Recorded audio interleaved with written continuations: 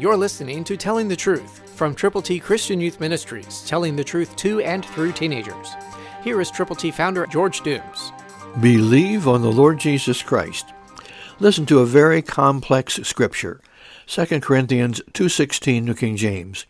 For we are to God the fragrance of Christ among those who are being saved and among those who are perishing. Complex? Here's why. To the Christians we smell good. To the unsaved we stink. Because you see, God makes the difference, and every person's heart determines whether or not they have believed. And if they haven't, we don't smell very good to them.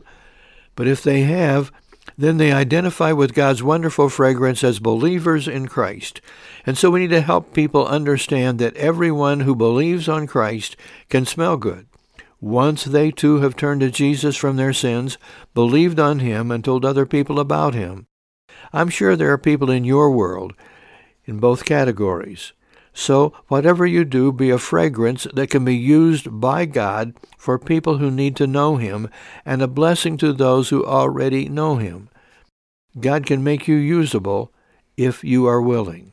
So stay close to the Lord, stay in His Word, pray consistently, read the Word of God, heed the Word of God, take the Word of God to people who need to know Him, whom to know aright is life eternal.